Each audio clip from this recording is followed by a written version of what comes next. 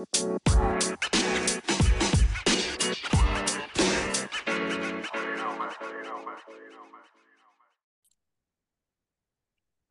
right, Matt. Well, coming off of week three in the NFL, I think we're in very different places with our Hmm. current teams. One record-setting performance and one you could say disappointing loss to say the least for the other team. And for those of you That's being watching on really YouTube, nice. what Really, those of you that's watching being on YouTube, then you can tell by the facial expressions who's who. But in typical fan and fanatic fashion, we let the fanatic go first because he's so excited to talk about his Cowboys. Probably not as excited this week, but it was a tough week. I mean, when you get upset by what people thought was the worst team in the league, maybe not anymore, but I don't know, Matt. It must have been a tough Sunday for you. So, why don't you give us the breakdown and all the emotions you're going through? What happened? you know what happened is the Cowboys came back to the old Cowboys. The Mike McCarthy led Cowboys. Yeah, that's kind of what happened. It was like 2020 all over again for me in one game. And to kind of summarize everything, I'll go back to the preseason and what Mike McCarthy said. He said this team, they got rid of Kellen Moore. They're not going to be a high flying offense. They're going to play complementary football from offense to defense to special teams. That was totally not on display in this game. And I can really dig deep, grill everyone here, but I'm not going to do that. I know people don't like to hear this a lot. I don't expect to be doing this a lot this season because I do expect my team to bounce back and be better. But, obviously, to start off, let's start with the obvious. The stats don't lie. 1 for 5 in the red zone.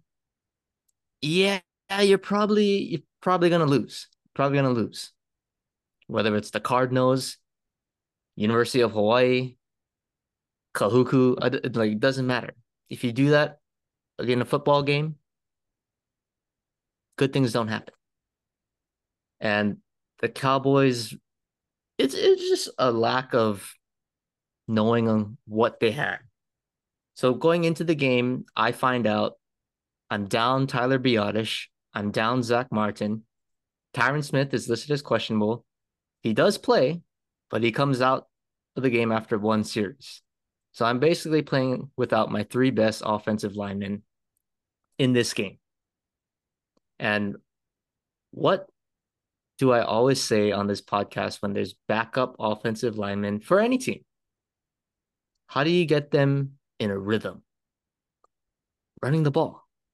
It's so much easier as a lineman to run block than to pass block and to establish that ground game, get those guys in a groove. And it they just got away from that, especially in the red zone. That's what was so frustrating about this game. Dallas had no problem. They had no problem moving the ball up and down the field, but once the field got condensed, they struggled. And why is that? Well, number one, they got a quarterback that's pretty mediocre. So how do we overcome that? Run the ball in the red zone. But Mike McCarthy does the exact opposite. We start running the ball. Tony Pollard, by the way, had a great game, 100-yard game, first one this year, many more to come. But they're running the ball. They're running the ball great. And then when they get into the red zone, they start throwing it around, trying to make Dak be the hero. That's not how we win games, right? Rely on the run game. It's working. Don't go away from it. You can look at the stat line too. Another classic Cowboy stat line. When Dak Prescott is the starting quarterback and they run it more than they throw it, more than not, we're going to be on top. But the stats don't lie. Dak threw it 40 times. We ran it 33 times as a team. That's not the recipe for success right there. So we definitely got to improve that. The penalties were crucial offensively. Kind of expected that. But as a team, 13 penalties. 13. They actually had 16, but three of them were declined. So Cardinals are being a little nice to us. But that's just a lack of discipline. This is the old Cowboys coming back, not playing complementary football, bad habits, bad fundamentals, just poor, just poor. But, you know, as much as I want to rip on the offense, it's the thing that makes me the most frustrated is the defense. The defense ultimately lost this game for us. We're supposed to be the next Legion of Boom, the next Ravens defense, 1985 Bears esque. And we come out and we give up 28 points to Arizona, who scored on their first 5 possessions. They didn't punt to the third quarter. I mean, that's horrible. And you gave up 180 yards rushing to the Cardinals at the half. That's a 2020 defense when Dallas had the worst rush defense in the league. But I'm looking at guys like Micah Parsons. Where the hell were you all game? You had 1 sack. You, you got you talking all this talk, man. I need you to back it up. Can't be, oh, I do good one game, I take off the next game. Nah, bro, you want to be the best defensive player in the league? You got to show out every single week. And I don't want to have that excuse, oh, Trayvon Diggs got hurt. That's a huge loss. Yes, it is a huge loss. But the passing game wasn't the issue. Outside of one busted coverage, which was pretty critical, honestly. But outside of one busted coverage, for the most part, it was kind of what I expected. I thought Gilly could have played a little better. He got beat by Hollywood Brown a couple times. But Trayvon Diggs, guy's great. He's all world, one of the best corners in the league. But he's not going to make a difference that much in stopping the run. Let's be honest. He's not blitzing. He's not crashing the line of scrimmage. He's taking on number one receivers. So there should be no excuse for you to not be able to stop the run. And it's Josh Dobbs. We're not playing against Patrick Mahomes, a guy who's just going to throw it around the yard all the time. Common sense, right? You're an inferior quarterback on paper.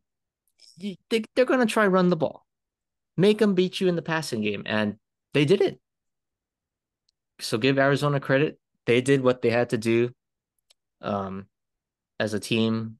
But, the defense, I have no words. It was really, really bad. The safeties were terrible. Donovan Wilson, terrible. Jaron Curse, his angles, terrible. Malik Hooker couldn't cover squat this game. Couldn't cover squat. But, this goes back to Mike McCarthy. Mike McCarthy, right? A guy who says we're going to play complementary football. And, he comes back. He does his old shenanigans again, making boneheaded decisions in these games. So the one thing I'm going to point out from Mike McCarthy, and I think this was such a huge turning point in this game, and this is the decisions that, in games that you could say matter late in December, in January, if you get to the Super Bowl, obviously. But, when you're down 8 points, and I'm putting it into context, the defense finally wakes up. We get the ball back, 3 and out. We scored on a field goal earlier. We're down by 8. Our offense goes right down the field in the red zone. 3rd and goal. We don't get a completions. So now it's 4th and goal in the red zone. We got a chance to get easy points. I know the red zone offense is an issue. We got to fix that. But in this situation, late in the third quarter, take the points. Take the points. It's not like Arizona at that time was going up and down the field. We couldn't stop them. They slowed down a little bit. We were finding a groove. The crowd was getting back into it with all those Cowboy fans in Arizona. Take the points, cut it to 5, put pressure on Arizona to play in the close game because they're the inferior opponent. Make them crack under pressure. But no, you decide to go for it. You get greedy. We don't get it. But the thing that I have a problem with that is one, it's the third quarter. It's not like it's 2 minutes left in the game, down by 8, like the Raiders Steelers game. We can talk about that later, but it's not late in the game. We got time. Our defense was playing well at the time. Let the momentum continue to ride.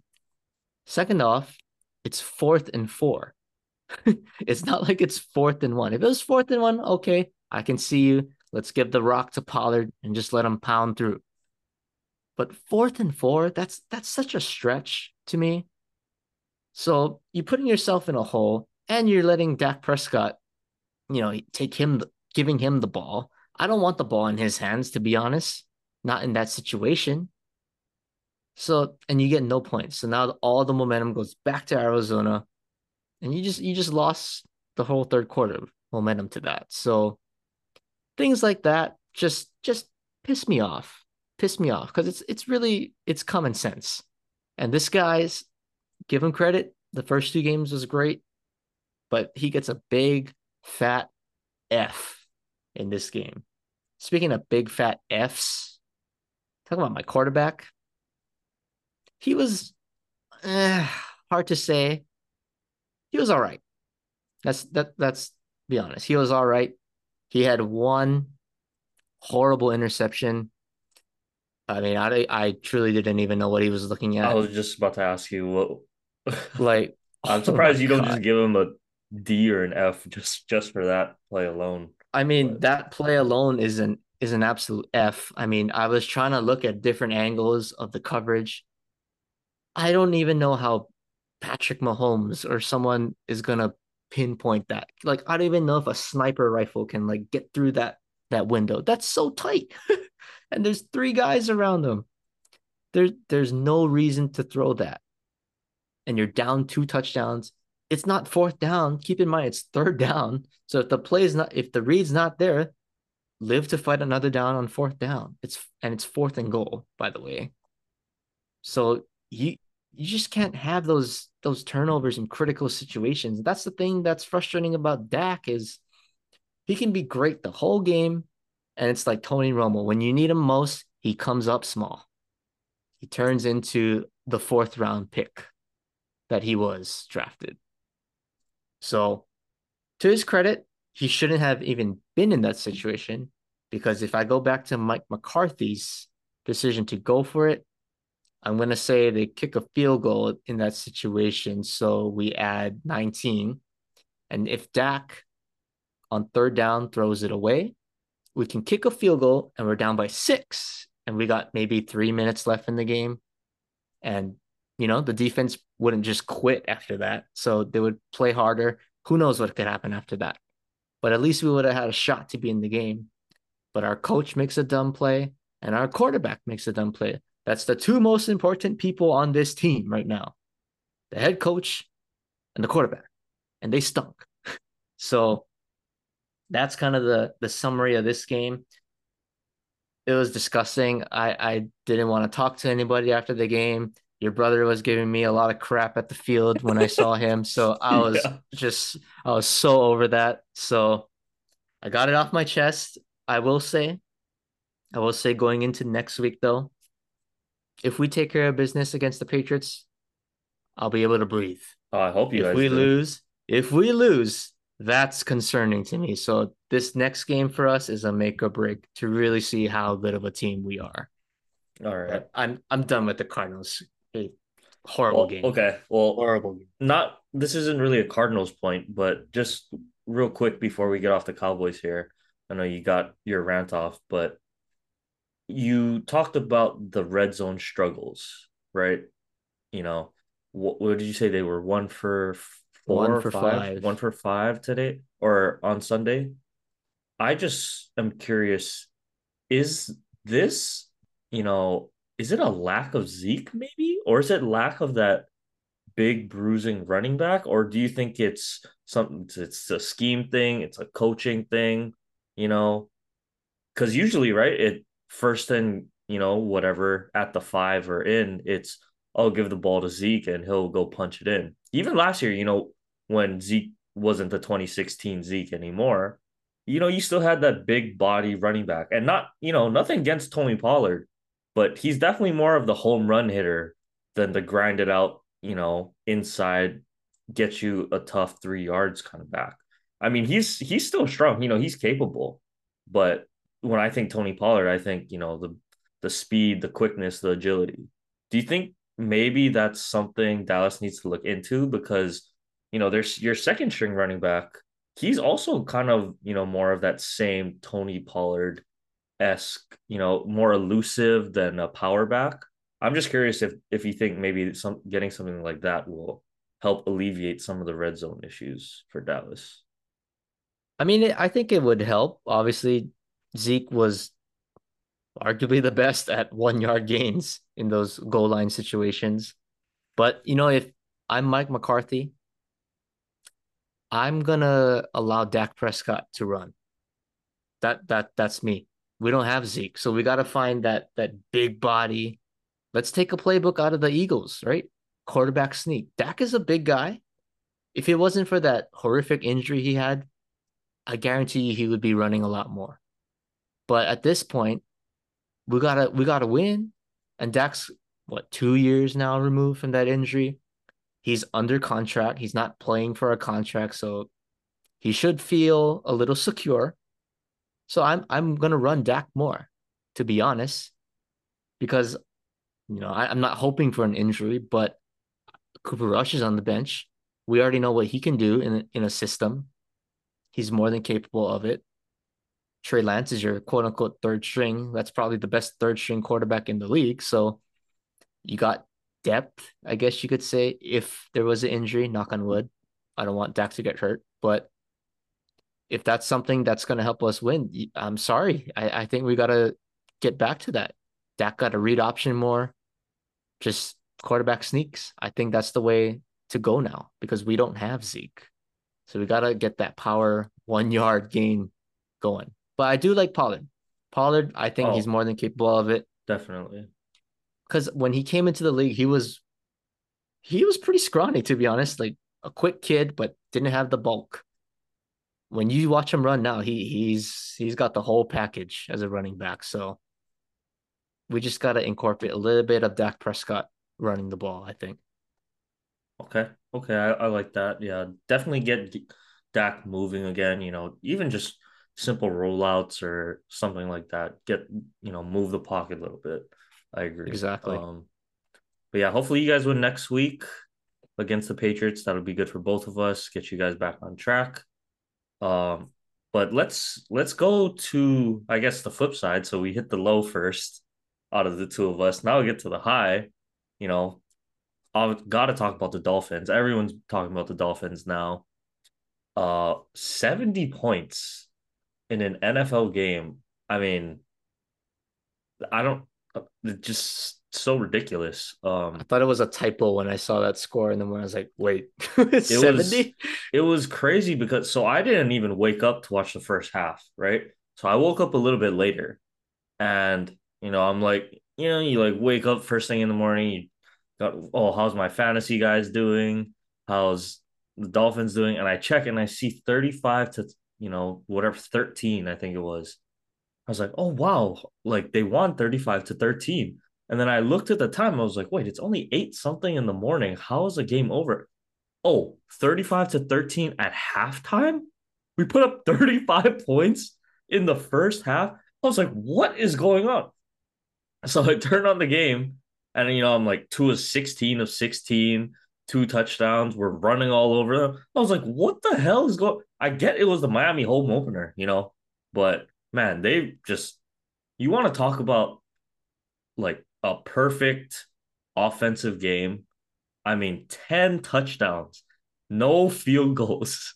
That is, I mean, just ridiculous. I think they had they had what, maybe one possession that Tua was in that they didn't score or something like that. I mean, just a ridiculous track meet. And so much I could get to in this game. You know, obviously Tua doing his typical thing, even without Jalen Waddle, Tyreek over the middle, Craycraft over the middle, Barrios over the middle. Like that stuff we're used to. But the my biggest takeaway from this game was if we can run the ball, I'm not saying we're gonna get 350 yards on the ground every game, you know, but just to know like it's there is such a threat, I think, to other teams, right? Because what was everyone saying the first, after the first game, after last week's game? Oh, play back. We got to play back. Take away Tyreek down the field. Take away Waddle down the field. Oh, but by the way, now they can go drop, 350 yards on the ground or even 100, 150 plus yards on the ground, right? Like that is just going to add another element, another thing for defenses to fear. And this game to me was the culmination of everything that the organization has been building to the past several years, right? Go out and get Mike McDaniel, first of all, right? Trade for Tyreek Hill. You got Jalen Waddle in the draft the year before. Now you go out, you get Mostert, you get speed, you get the guy I was, hyping up this in the preseason, Devon A Chain, right? I think he runs like a 4.2. I was telling you, like, he looks ridiculous in the preseason games. He finally had his coming out party. I'll talk about a coming out party. 203 yards on the ground, four total touchdowns. Yeah, I'd say that's a pretty good coming out party for a rookie, third game ever. But to have two guys like that, we don't, Jeff Wilson didn't even really play. I think he might still be I think hurt, he's on honestly. IR. Yeah, Yeah, I he's think he's on so IR. Jeff Wilson is still out. He's usually our, a little bit more of a power back. He can catch the ball too. But man, we didn't even have Jalen Waddle this game. We weren't even at full strength. They dropped 70 points. Like, I don't know, you can argue. We'll get to the Denver side in a little bit, but to me, this was the ultimate testament to Chris Greer, the ownership, Mike McDaniel, Tua. Everything just came together perfectly. The offensive line, I thought, played their best game, you know, honestly, that I've seen from the Miami Dolphins in a long time, right? Tua had time to throw. The running lanes were huge. I don't know how much of that is scheme, that's scheme versus personnel, maybe versus, I don't know. Denver probably quit in the second half, let's be honest, right? To allow 70 points, come on. I mean, something's not right there. But Matt, like that's what you allude to all the time, right? As a defense, what is the number one, maybe not number one priority, but what is the first thing as a defense you need to do? Stop the run. That is like the first thing to do. When UH had the poorest run defense, when Dallas had the poorest run defense several years ago, that was the thing that would frustrate you the most, right?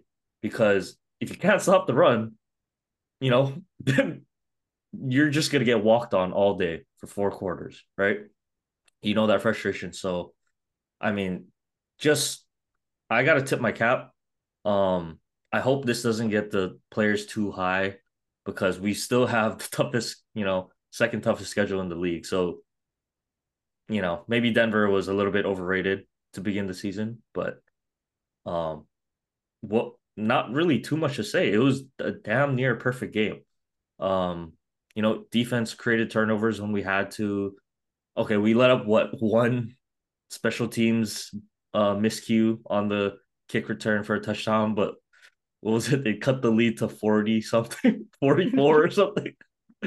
So Like the meme on Twitter, Chris yeah. Paul hits a three, Oh cuts yeah. it to 40. Yeah. Yeah. So I mean, that's what everyone was saying. Oh, oh, just wait till Miami gets in the cold weather. Cold weather. Oh, Tua's not gonna be able to throw. What are they gonna do? How are they gonna they just showed everyone, you know. Now you gotta worry about the run too.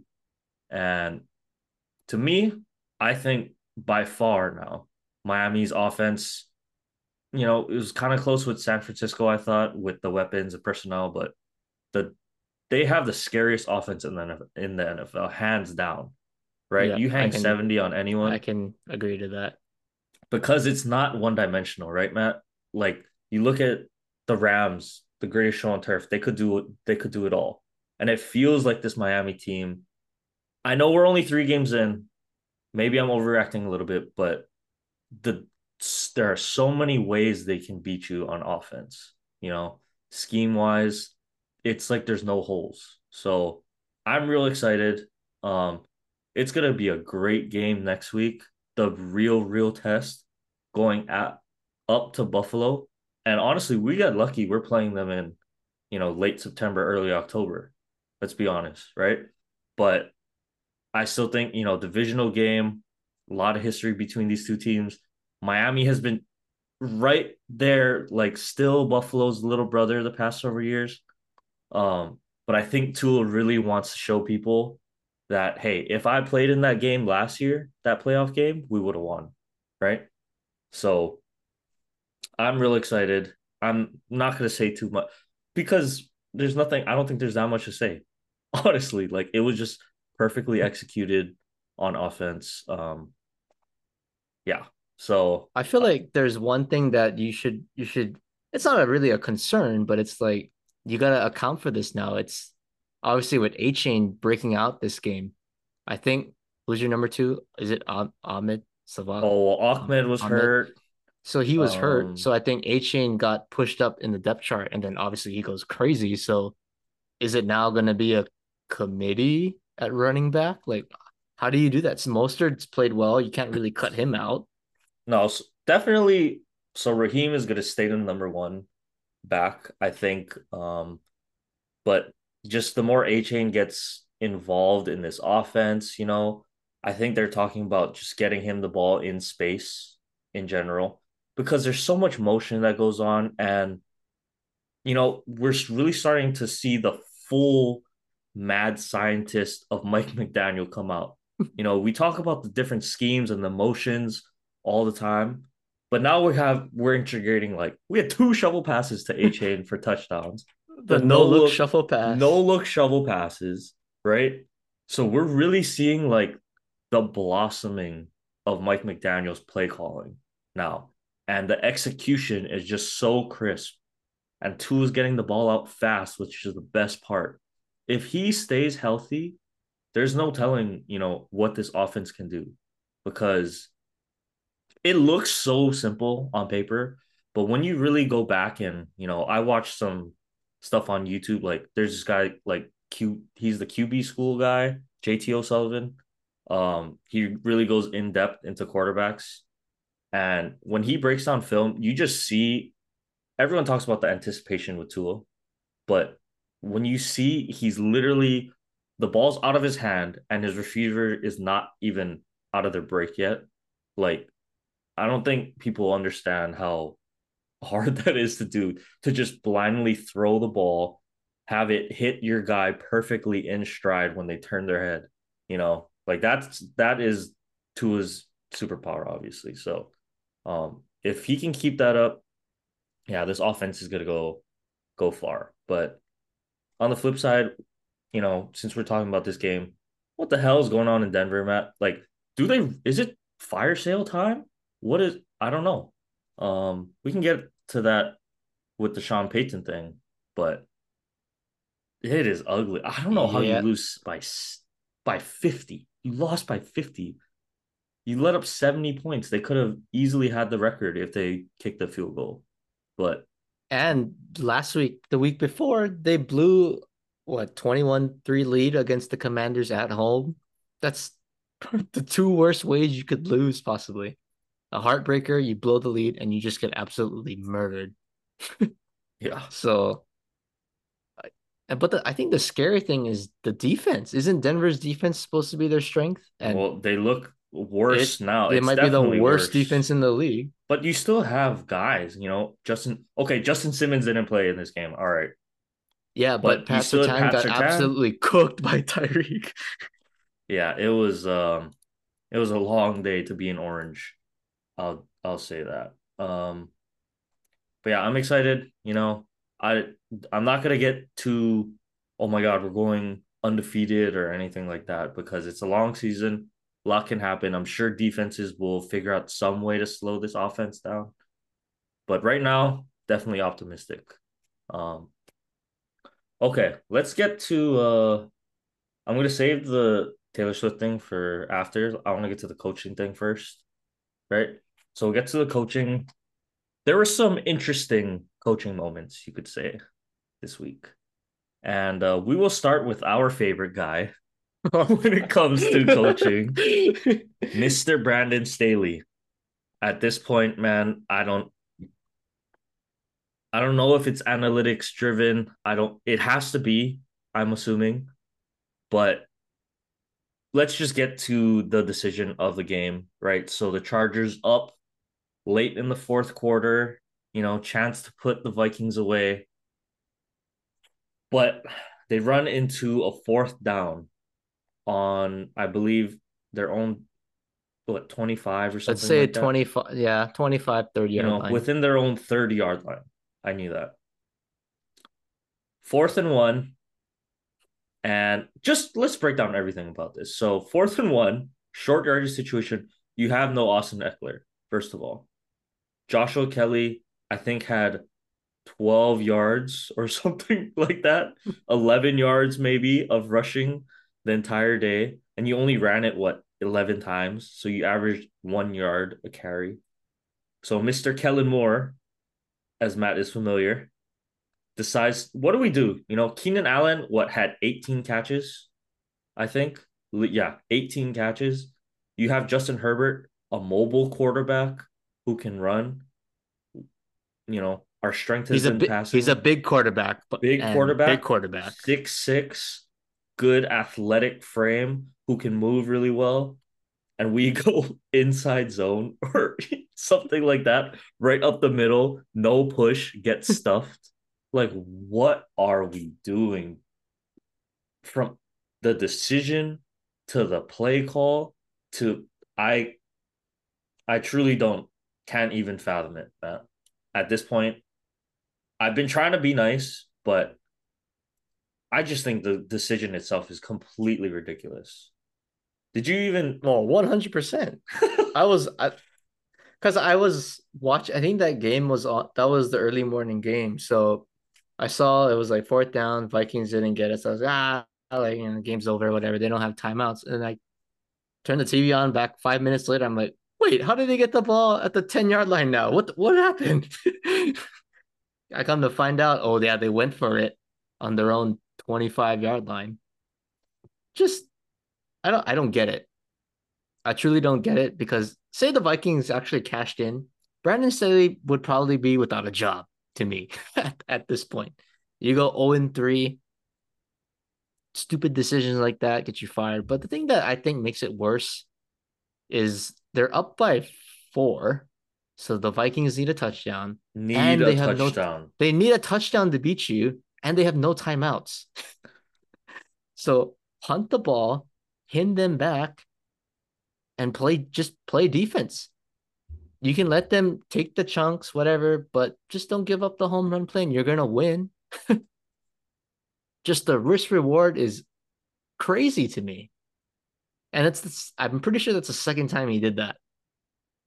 I remember he did it against what I forget who they played, but it was fourth and one, their own 20-yard line. They go for it and then they lose.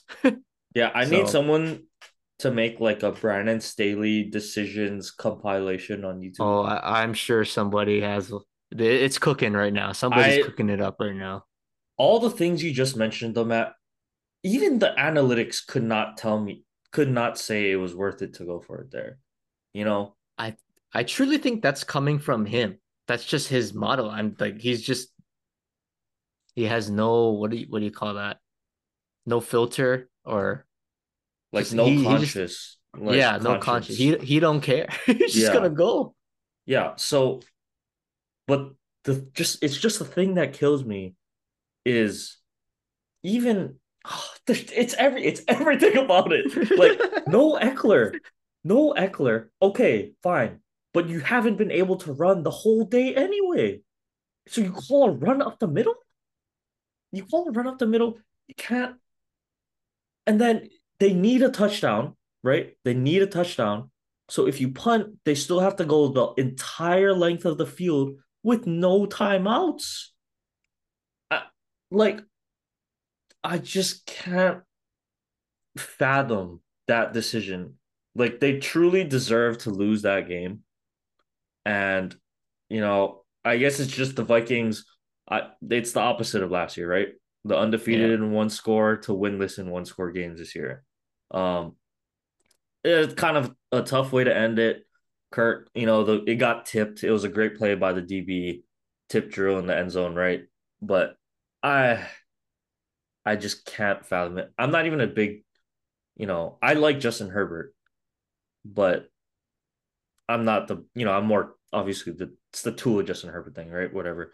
But I feel for Justin Herbert, man, because I just don't get it.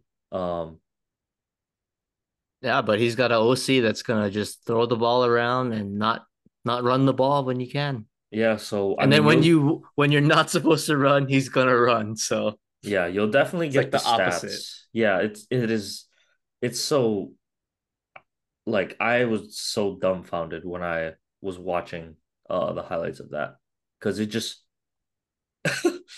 I couldn't understand it. Because I still think the Chargers have a good team, but man, if you go 0-3 in the AFC right now, you're kind of cooked in terms of the playoffs. And I think every game is gonna matter, and I just so ridiculous to me. Um, Crazy. yeah. So we have a couple other ones, coaching decisions. I know you already talked about Mike McCarthy. Is there anything you wanted to say about him besides that going for it instance? I mean, he's the opposite of Staley. It's like you just take the points. It's like you're too aggressive. Like just be conservative in this situation. But we kind of touched on that. Sean Payton is just a dumpster fire. We talked about that one in Denver. I don't know. He got too full of himself, saying Nathaniel Hackett did a great job in Denver. Well, look at you now. At least Nathaniel Hackett probably had a win, Yeah. you know? And then Um, McDaniels, oh my gosh, him too. yeah. Yeah. So we real quick before we get to the break, the Josh McDaniels one, um, they kicked the field goal down 8 with, before the 2-minute warning, 3 timeouts. Um, so at first I was talking to Matt, I was like, I can kind of understand, why they kicked the field goal. And then I really thought about it. Oh, wait, you kicked the field goal. It's a 5-point game. You You still still need need a a touchdown. touchdown. So you're gonna kick off. You're gonna need the defense to stop them. You're gonna blow timeouts to stop the clock, and have to march down the entire length of the field anyway to score a touchdown. And then I realized, nah, that's idiotic. You gotta go. And the thing was, it wasn't even an and goal situation, right? It was like 4th and 4. You don't even need to get into the end zone. You just need 4 yards. And you have a whole fresh set of downs again, to try and tie the game. So yeah, I don't like that decision. Um, I think the Raiders have pieces. I've always thought Jimmy G is a winner, right? We talk about it, not the flashiest guy, but he can get the job done, especially in the regular season. But you got Devontae Adams, Jacoby Myers has played well. You got Josh Jacobs. You gotta trust in your offense in that moment to that someone's gonna make a play. Um, I don't know. Well said. Yeah. Well said. So we got couple more things to talk about on the other side, but we'll take a break here and pick things up after.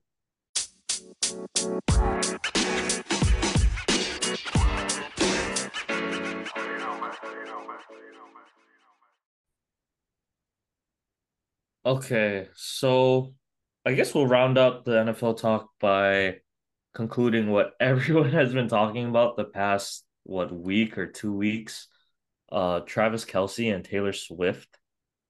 I don't really want to talk about it.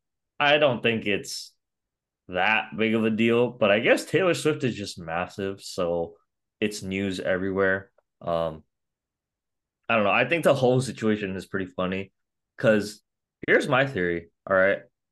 I bet they already had been like dating or talking or whatever, like for a little bit. Yeah, And that's what they said, right? They were oh, is that going what on they like, said? weren't they going on like when the first reports came out, it was like, oh, Travis Kelce has been reportedly hanging out with Taylor Swift like on the side, like very private. I don't know who leaked that, but that was Yeah, the initial see, report but that I I'm saying heard. I bet even before that, or like way before stuff had already been happening, and they're it's this whole media, slowly release information. Oh no, I'm not actually dating her, oh, it's just for fun, blah blah blah. Because okay, here's my thing. The only reason I bring that up is because so Taylor Swift was sitting like in the suite, right? With the in the Kelce suite and like sitting right next to his mom, and it's like they seem pretty not comfortable, but not like they had met for the first time and they're like, talking to each other, blah, blah, blah. So I'm like, nah, they probably had, previous stuff going on. Um, I don't know. Anyway, Hmm. that's just me. Travis Huh. Kelce, he is game, clearly. So I'll just say, yeah, I hope this doesn't mess up Travis Kelce's career because I'd be pretty sad if this this somehow derails it. Well, Like, I don't think it's gonna be like the Kardashian yeah, I curse was or gonna say, I hope it's not like the anything. Kardashian curse, not the Swifties curse or anything. Um, I don't know.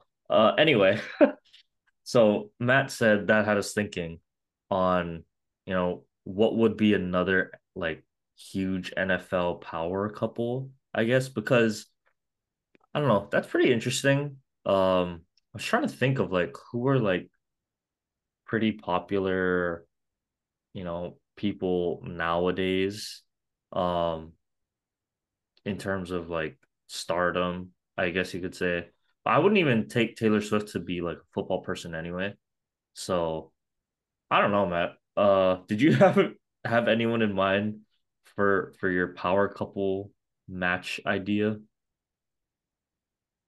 I was gonna go on the spot, but I'm gonna say Dua Lipa and Dua Lipa. Okay. I know you're a big Dua Lipa guy. yeah, but I want to see her with someone that's big time. Okay. Wouldn't Cooper Rush be Oh great? my God. I mean, couldn't you see those This is the personalities working out? stupidest segment we've ever done on this show. I can't believe I we're got him. I got actually discuss. Okay. him. So you made me say all that just so you could say one Yeah. joke. All right. Yeah. Well, I don't need. Well, I mean, okay, well, what about Josh Allen and Haley Steinfeld? Yeah, aren't they already dating? That's already a thing. They're already Yeah, like but I, dating. I don't know. So The news has kind of been quiet, so I don't know. that's a power couple to me. I don't know. I could see like what Rogers and somewhat. I don't even know who the big names are anymore, honestly. Oh, gotta be Tom Brady and Kim Kardashian. Okay, yeah, something like that. Well, actually, no, the newest one supposedly Odell is hanging out with Oh, Kim K. right, right. That's a good one. Yeah, that would be a pretty big power couple. I mean, Odell, not producing statistically this year, but still one of the bigger names I would say in the NFL. Um, Baltimore, yeah, I get they're not going to get too much press in Baltimore. Even Lamar Jackson still doesn't get enough press, I feel like, in Baltimore. So we'll I'm done. Can we cut this? I'm good with the Taylor Swift thing. I've seen it enough. I personally don't even think Taylor Swift and Travis Kelce match um at all, right? Like, Hey, opposites attract though. okay, I could see that. Yeah, opposites attract, okay. But I don't know. I just thought it was weird. I wouldn't see like those two together. Um, but hey, good for them. Hope it, hope Which Kelsey Swift duo is better? well, probably the one that is good at run all over the league. So I'm gonna go with the one in Philadelphia Uh, instead. I think that one's a little more stable. I'll just say that. I don't know. I don't know what's going on with. Can we? Okay, we're done. I'm cutting this. Let's move on. Let's move on. Is there any more NFL stuff you wanted to get to, Matt, before we get to college football? Um, no, no, I'm good. I got my Cooper Rush line in, so okay. I know Cooper Rush is married though, so he's a respectable guy. So Yeah, he's he, yeah, you're right. he's chilling. But in a dream world, man, that would be unreal. All right. Well, let's just do a quick update on our pick'ems. So I'm after week three, I am only one game ahead of you now. Uh, I'm 30 and 17. You're 29 and 18. I had a rougher week with some of these picks, but I think everyone missed on the Jags, missed on the Ravens, so I'm not gonna feel too bad about those ones. Steelers one could have gone either way. You know, I'm still pretty happy with how I'm doing. Haven't had a negative week yet so far, so at least that is still good. We kind of know what we're talking about at least. Um, At least it's close. One game yeah. apart, not too bad. Not too bad. I guess one thing that I want to ask you before we move off the NFL talk, the New York Jets, is it time? Do you scrap this season? You're 0-3 now. No signs of life from the offense with Zach Wilson at all. Like, what do you do if you're the Jets?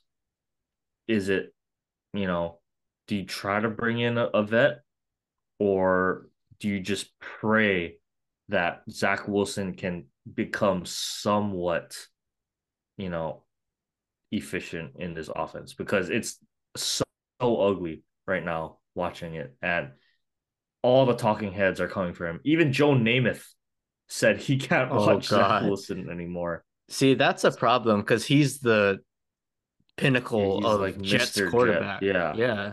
Broadway Joe. So I don't know. If he's saying it's a problem, he's probably right. And I actually do agree with him. I think they tried Matt Ryan. He said no.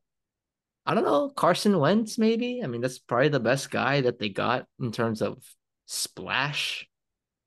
They can't just punt the season. I feel like they're one Too and many two. investment, too Yeah, much it's investment. yeah, exactly right. Oh yeah, You they're just 1-2. Why did I you say oh paid yeah, you one paid and two. Quentin Williams a big contract. Like you got all the Miko Hartman, Randall Cobb, all these veteran guys now. So Lazard, it's hard. Dalvin Cook. I mean, you got all these veteran guys, and you're just gonna waste the year.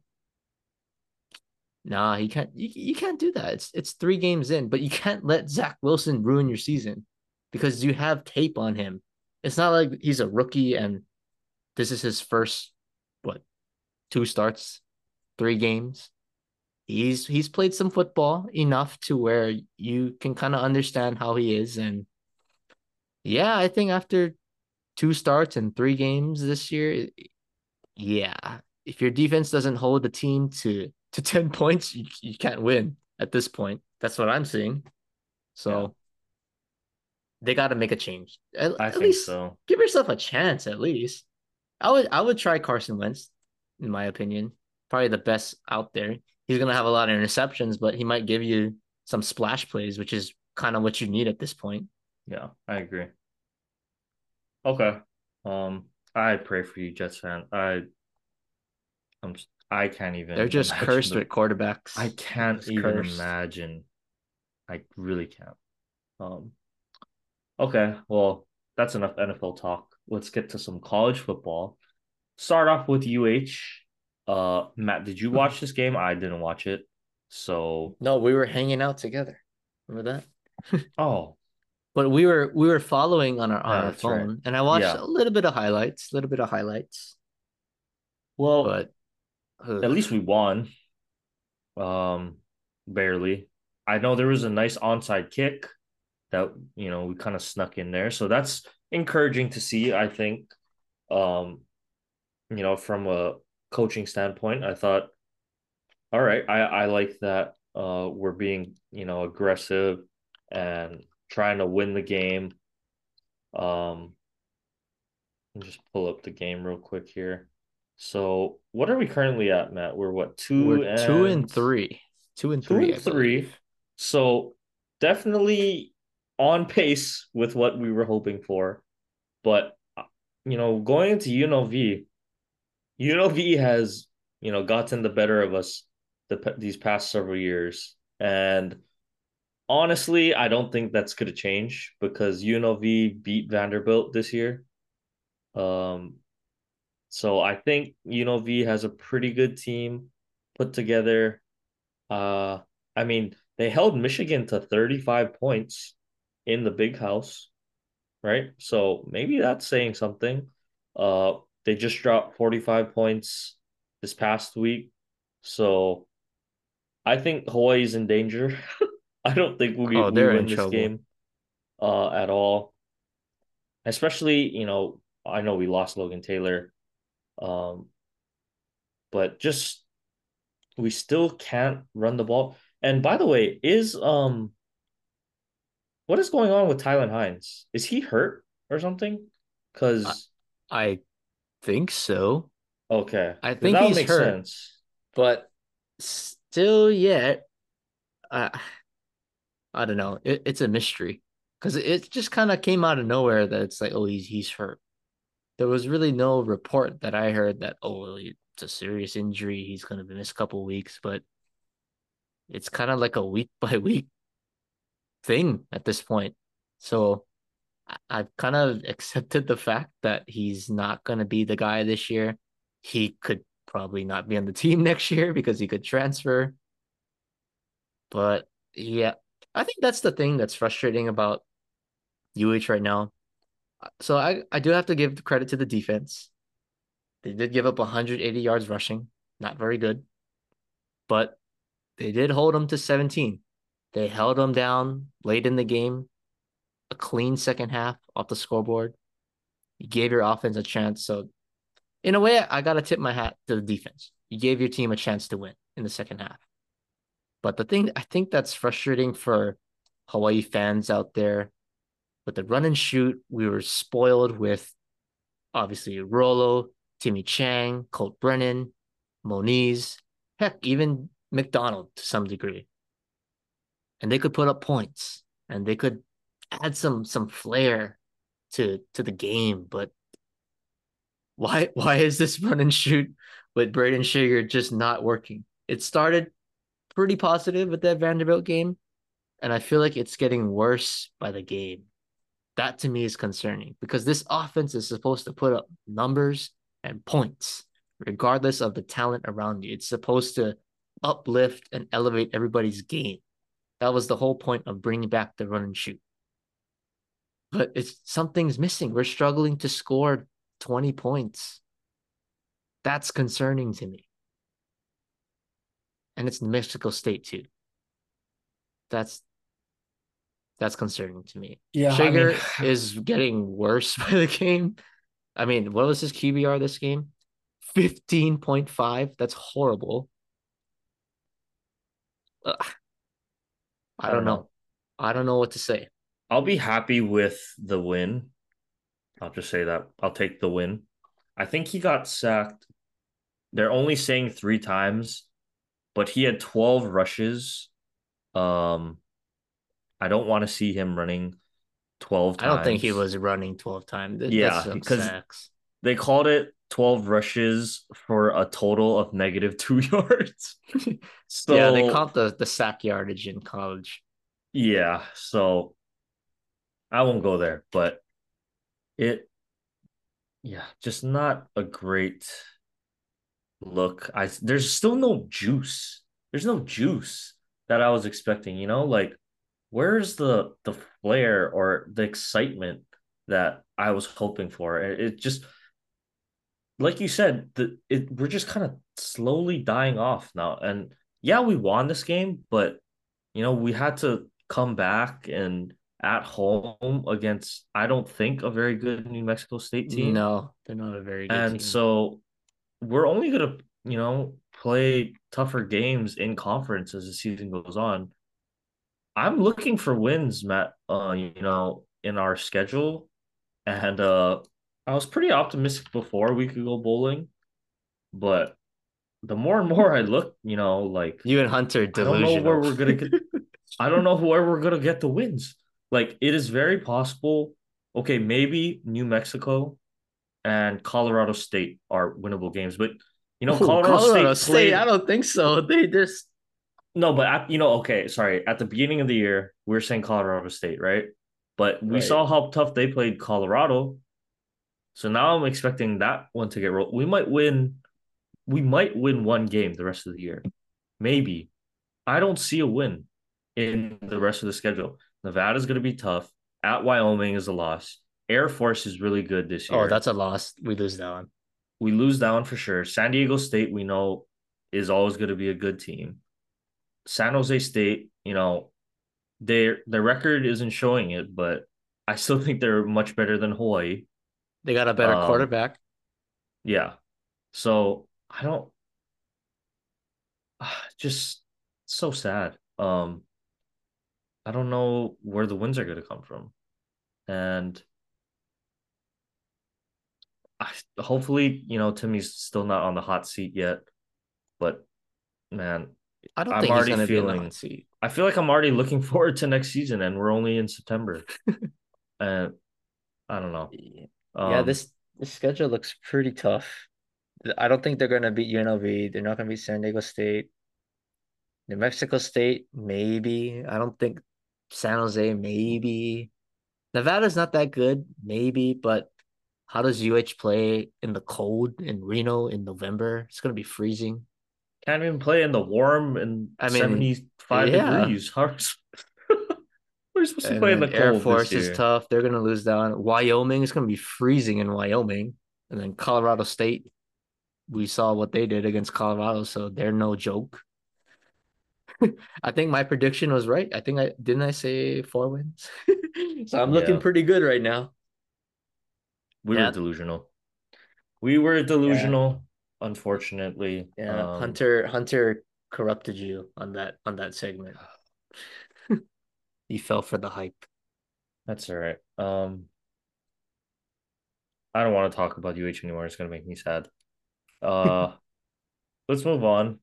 Colorado, you know, not a good weekend for football in Colorado, you could say. Uh, but I think we finally saw, college football at its epitome, recruiting. It was just a recruiting mismatch, exactly like you called it, Matt.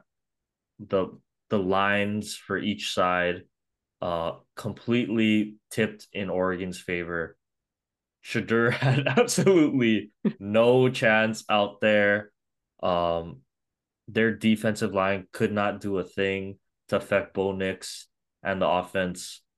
I just, you being the Oregon fan, Matt, what did you what were your takes on the game overall? Ooh, I mean, I loved it.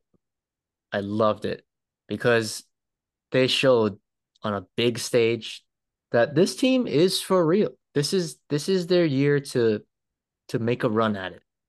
They got the veterans, they got a senior quarterback, they got a senior defensive lineman anchoring the defense.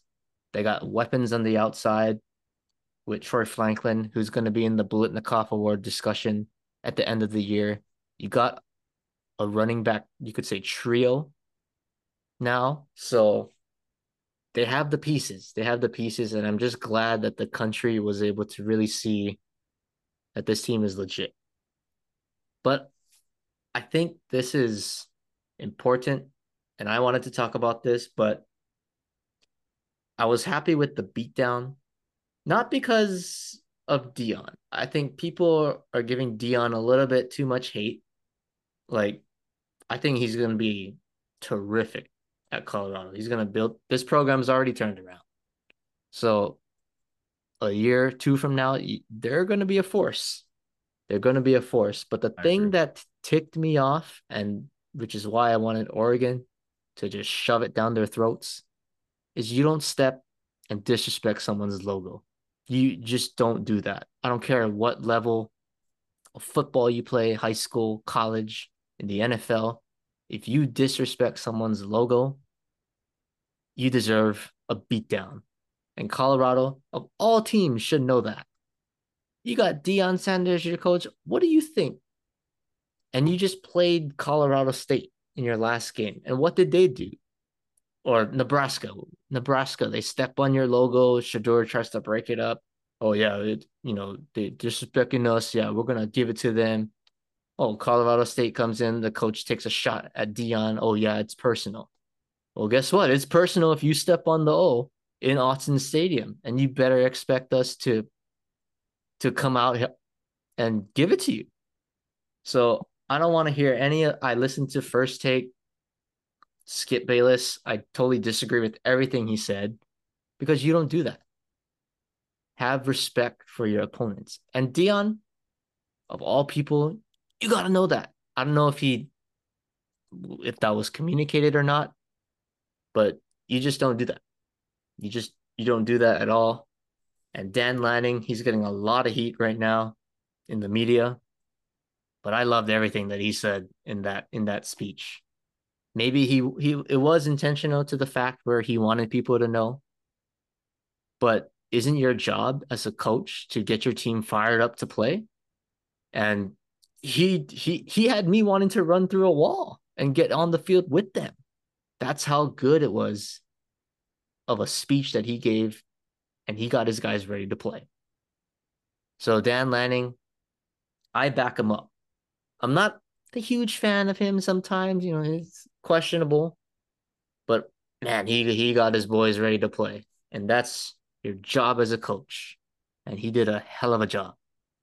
So I commend him for that.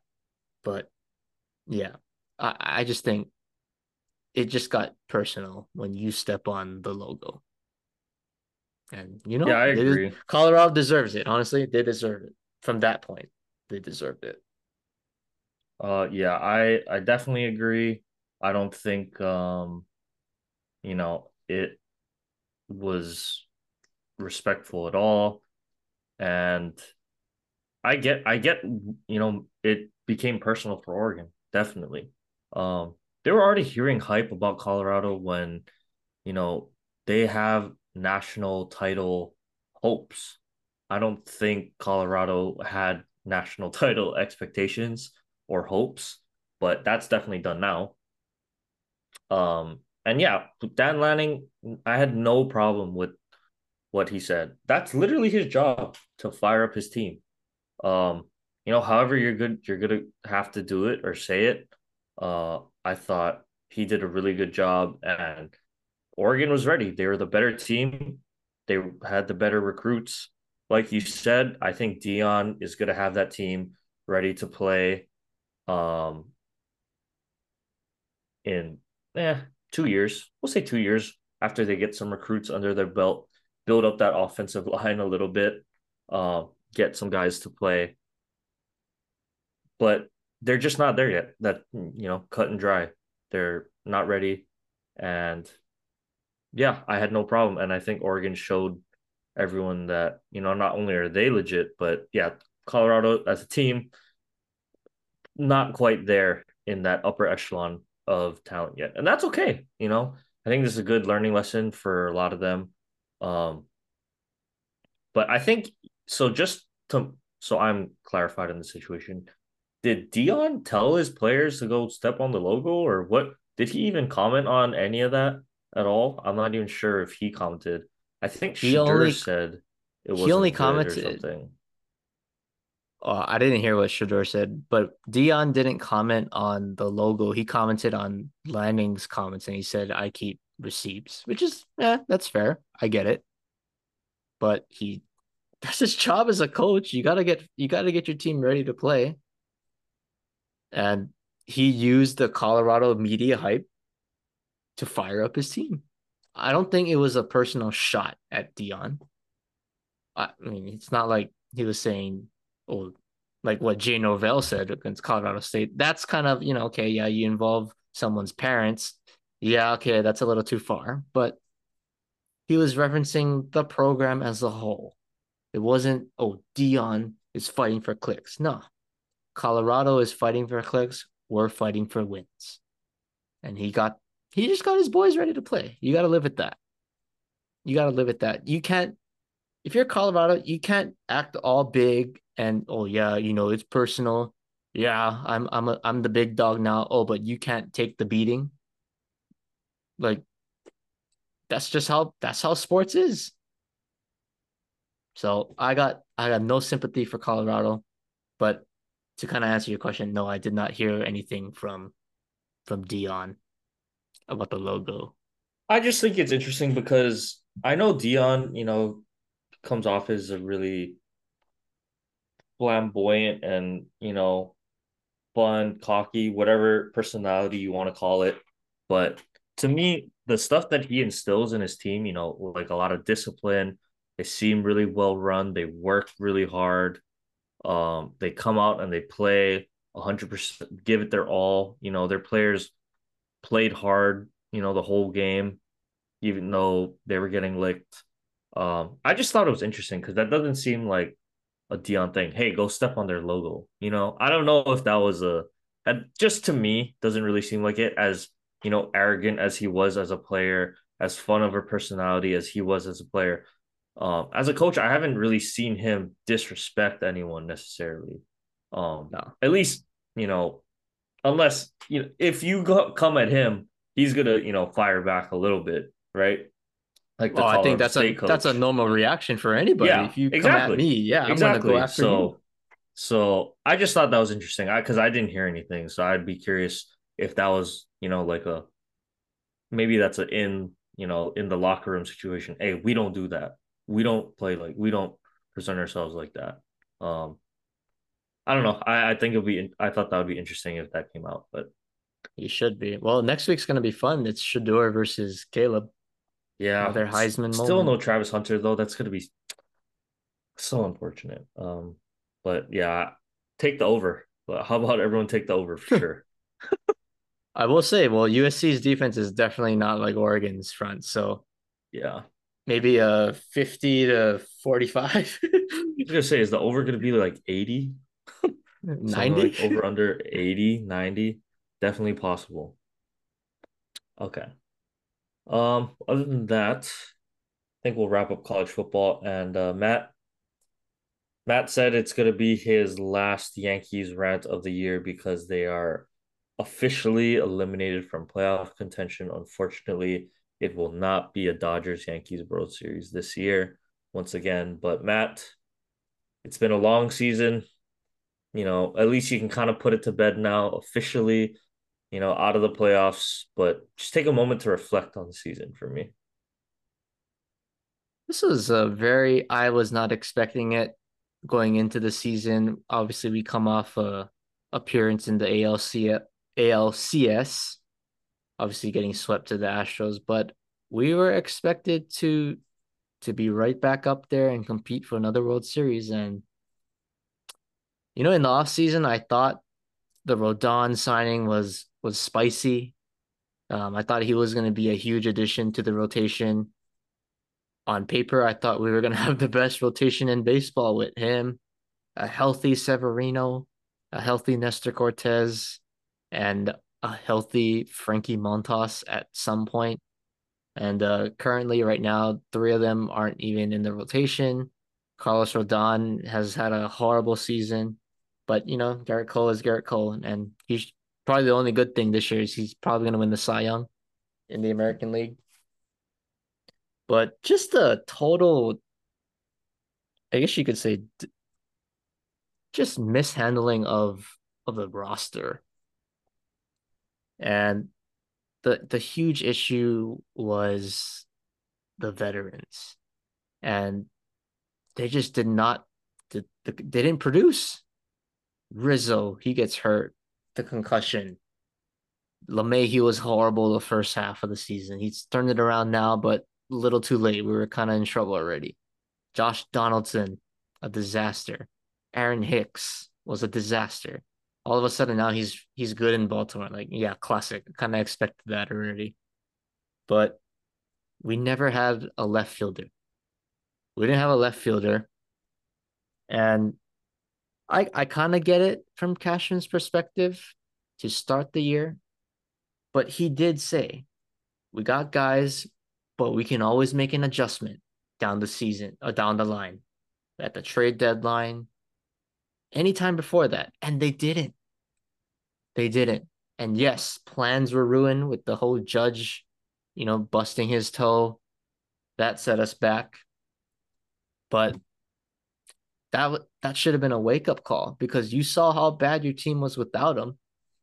I know he's important. He's our best player, but you cannot have lapses like that where you just lose series after series after series. It That doesn't work. And kind of the nail in the coffin for me of the season was the trade deadline. We were 3 games out. Do we buy? Do we sell? What do we do? My thing is, I said sell. I said we should have sold. I obviously had the right thought, but do something. Pick a direction and go for it. They did nothing. They did nothing. I can't They get did over that. They nothing. did nothing. They did nothing. You're the New York freaking Yankees, and you did nothing at the deadline. And then Brian Cashman, oh yeah, yeah, we're still in it to win it. Really? How can you be in it to win it when you're in the bubble, in the thick of a wild card race, and you do nothing? Nothing. So that brings me to the whole thing. Season's over. Aaron Judge had an interview yesterday about what changes need to be made. And he said he basically, to summarize things, he took a jab at Boone. I mean, not Boone, excuse me, Cashman. He took a jab at the front office saying a lot of changes need to be made. I have suggestions. I haven't heard Aaron Judge say something like that ever, ever. So that to me is something that needs to be considered because Aaron Judge came out a few weeks ago and he defended Aaron Boone. He said Aaron Boone is our guy. He's the guy in the dugout. And after going through this season, it's kind of hard for me to yes, Boone is questionable with some decisions, but what is he supposed to do with guys that are playing out of position? He has to put lineups together without his best guys. It's hard to win. It's hard to win when Isaiah Connor Falefa is your second best player in the lineup. Let's Yeah, be he real. was for what, about a 2 month stretch Like or month and a half great season stretch. for IKF, but that's his role is not to be a guy carrying the offense. That's not his role. So he exceeded expectations, but that's not his role. But that falls on Cashman. You're the guy. You built this team, and now we're rotting. We're rotting. But oh, what did you do at the trade deadline? You did nothing. We could have got rid of guys like Harrison Bader or IKF. Get something. And then you end up getting Bader cleared in waivers anyway for Dominguez. So it's like, what the hell is the point? You probably knew at the whole time that Dominguez was going to come up. So get rid of Bader already. Like, it just poor decision. So personally, if I'm Hal Steinbrenner, Brian Cashman needs to go. You don't got to convince me with that. But I'm expecting that he's going to be back anyway. But I said this before. I'm going to say it again. Last time this season, Giancarlo Stanton needs to go. I'm sorry. He needs to go. He is a problem. Eat the contract. Give him a mid-tier prospect. Just something. You cannot have a full-time DH in your lineup, especially with Aaron Judge, because you gotta rest him. You gotta take care of him for the whole season. And Giancarlo Stanton is clogging that spot up. And it's not like he's Shohei putting up big numbers behind or in the batter's box. The dude is hitting under 100. He can't hit the ball. He just swings as hard as he can and just prays that it makes contact. So I can't do anything with that. That's not a winning player. So I need to get rid of him. You damn sure better be getting an outfielder. Cody Bellinger is probably an ideal fit at this point, a lefty bat. He's got speed, great range in the outfield. He can play first if Anthony Rizzo is having, his off moments again. So there's options there. And then pitching. You can never have enough pitching. And look at it this year. Outside of Garrett Cole, maybe Clark Schmidt, we've had nothing. So it's kind of like, yeah, we need a whole roster reconstruction. But let's see how we can do next year. I think we just got to clean house, starting with Stanton and adding left fielders and pitching, or left fielder and a pitcher, a quality starting pitcher. Whew. But that is the summary of the 2023 Yankees, one of my least favorite teams. Actually, probably my least favorite team, at least being alive and remembering Yankees baseball. So I'm done. The season is over for me. I don't have to talk about them until winter meetings and free agency. So the baseball segment is now yours for the next month or however long the Dodgers stay in the playoffs. Okay. Well, not much to say this week. Just hope we can stay healthy. We got news. I think I talked about it last week, but Walker Buehler will not be coming back. So it's looking like the kid, Bobby Miller, is in line to start game 1 of the NLDS. Not And we're Kirsch. just gonna well, they're still deciding. Because Kershaw's been hurt. He still lights out though. Like it's unreal. Playing through the injury, it's unreal. Um, I would be fine either way. We're just gonna have to out hit everyone. That's just plain and simple. I don't like it, but it's what's gonna have to happen because Penn hasn't been, consistent this year. Too many injuries, and the loss of Urias. It's gonna be tough, for this team in the playoffs, I think. But you never know. You never know with baseball. Anything can happen. So I'll save more baseball talk for next week as we really gear up towards the playoffs. But we did clinch our first round bye, so that's nice. We got the 2 seed at least on lock. So at least, no wild card stress for me. And hey, I'll take it. I'll definitely take that. Sports or sorry, state of the 808 real quick.